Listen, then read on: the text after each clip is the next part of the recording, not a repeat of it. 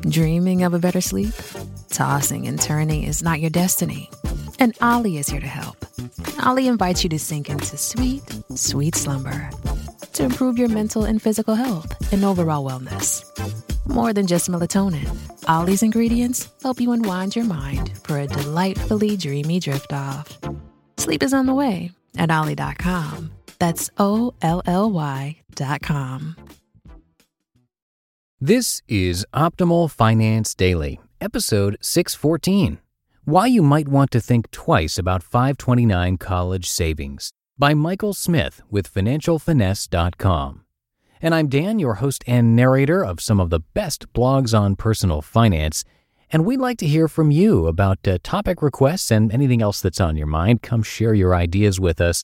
You can do that at oldpodcast.com. That's oldpodcast.com.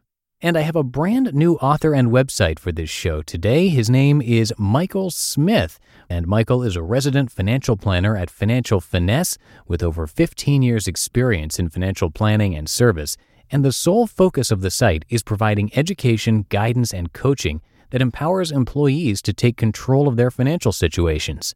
So make sure to check them out. They have a ton of articles, plus programs and more. That is financialfinesse.com. But for now, let's get to today's post as we start optimizing your life. Why You Might Want to Think Twice About 529 College Savings by Michael Smith with FinancialFinesse.com. As a financial planner, I meet with people far too often who have a child who is just entering their sophomore year of high school and they have yet to start planning for college expenses.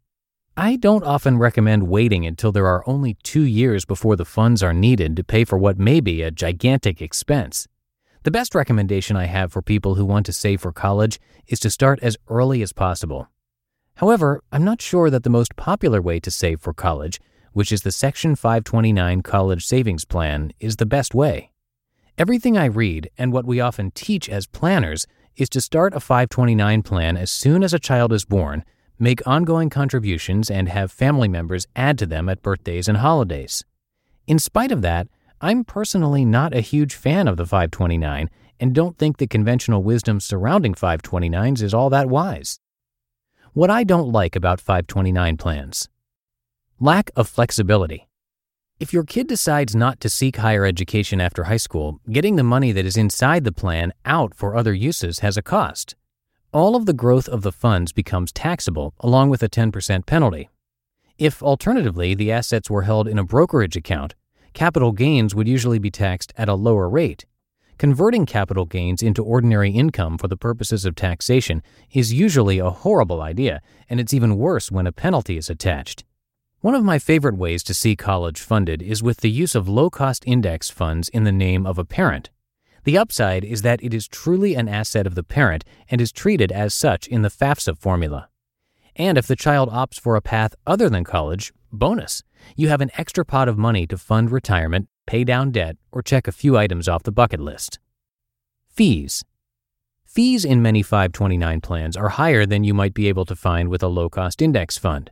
While we've all heard past performance is not an indication of future results a million times, we hear less about what has a higher correlation with future performance: low fees. If a 529 plan is a part of your college funding plan, do a quick fee analysis to make sure that you are not paying multiple layers of fees that drag down your performance. The SavingForCollege.com website has information on any 529 I've ever tried to review and is a great resource to help evaluate your alternatives.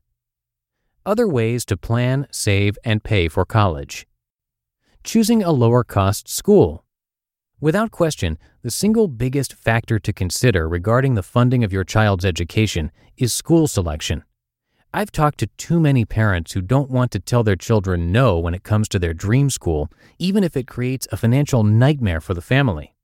I've also talked to a lot of recent grads suffering under the weight of crushing student loan debt who wish that someone in their life had questioned why their dream school made sense.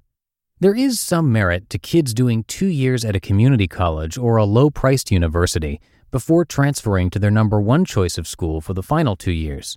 School choice is by far the best way to manage education costs, So make sure you are having those difficult but needed conversations with children about the economics of college.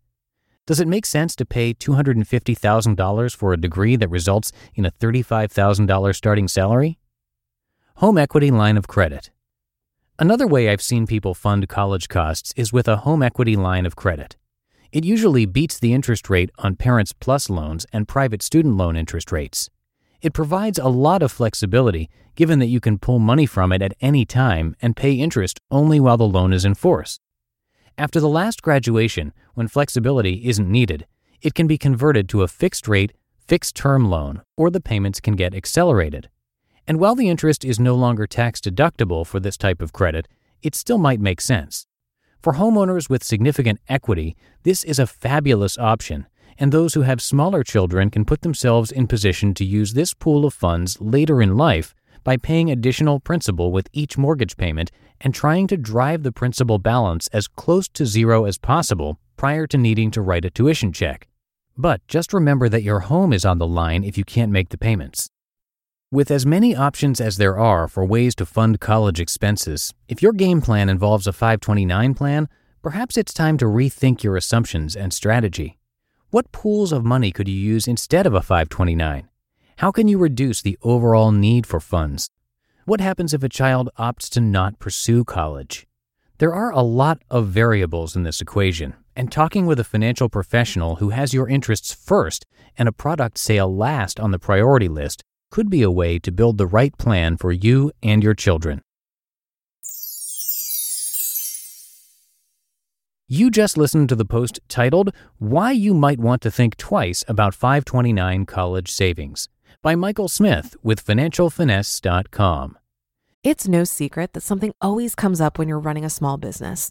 It's time to take the pain out of payroll benefits and HR and put the joy back in running your business with Gusto. Gusto's payroll and HR services can make it a little easier. Gusto was designed for you, the small business owner.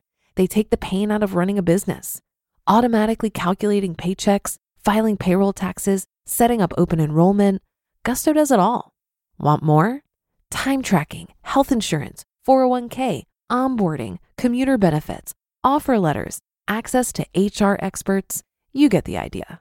With Gusto, you can focus on the joy of running your business. It's super easy to set up and get started. And if you're moving from another provider, Gusto can transfer all your data for you. It's no surprise 94% of customers are likely to recommend Gusto. 94. Here's the best part.